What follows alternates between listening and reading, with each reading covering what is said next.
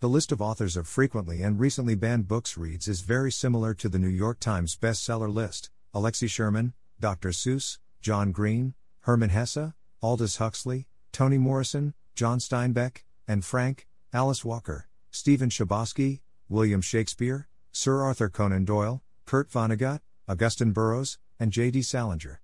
Access to their works is being fought by small fringe groups that want to censor what you can experience. Their agendas vary, but are similar in their desired outcome: control of knowledge. No one is requiring them to read Hop on Pop by Dr. Seuss, but they want to stop you from having the choice of reading it. Do not let scared small-minded individuals create your world. Fight censorship.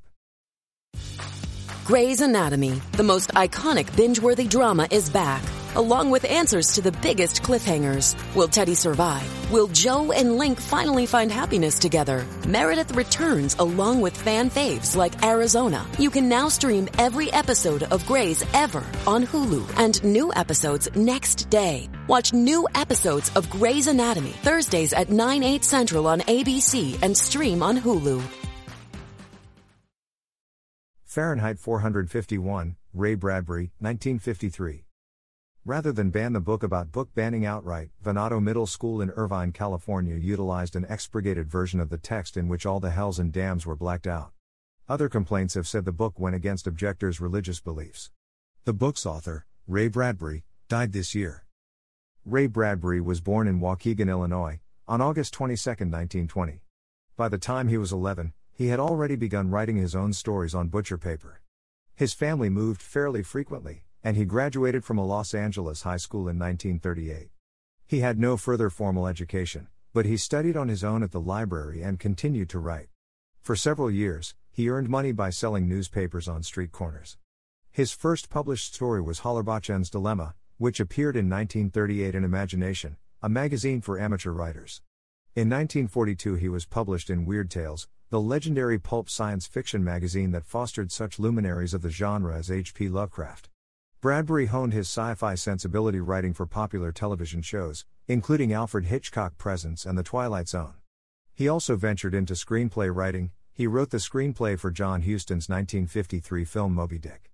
His book The Martian Chronicles, published in 1950, established his reputation as a leading American writer of science fiction. In the spring of 1950, while living with his family in a humble home in Venice, California, Bradbury began writing what was to become Fahrenheit 451 on pay-by-the-hour typewriters in the University of California at Los Angeles library basement. He finished the first draft, a shorter version called The Fireman, in just 9 days. Following in the futuristic dustpan tradition of George Orwell's 1984, Fahrenheit 451 was published in 1953 and became Bradbury's most popular and widely read work of fiction. He produced a stage version of the novel at the Studio Theatre Playhouse in Los Angeles. The seminal French New Wave director François Truffaut also made a critically acclaimed film adaptation in 1967. Bradbury has received many awards for his writing and has been honored in numerous ways. Most notably, Apollo astronauts named the Dandelion crater on the Moon after his novel Dandelion Wine. In addition to his novels, screenplays, and scripts for television, Bradbury has written 2 musicals, co-written 2 space-age cantatas, collaborated on an Academy Award-nominated animation short called Icarus Montgolfier Right, and started his own television series, The Ray Bradbury Theater. Bradbury, who still lives in California, continues to write and is acknowledged as one of the masters of the science fiction genre. Although he is recognized primarily for his ideas and sometimes denigrated for his writing style, which some find alternately dry and maudlin, Bradbury nonetheless retains his place among important literary science fiction talents and visionaries like Jules Verne, H.P. Lovecraft, George Orwell, Arthur C. Clarke, and Philip K. Dick.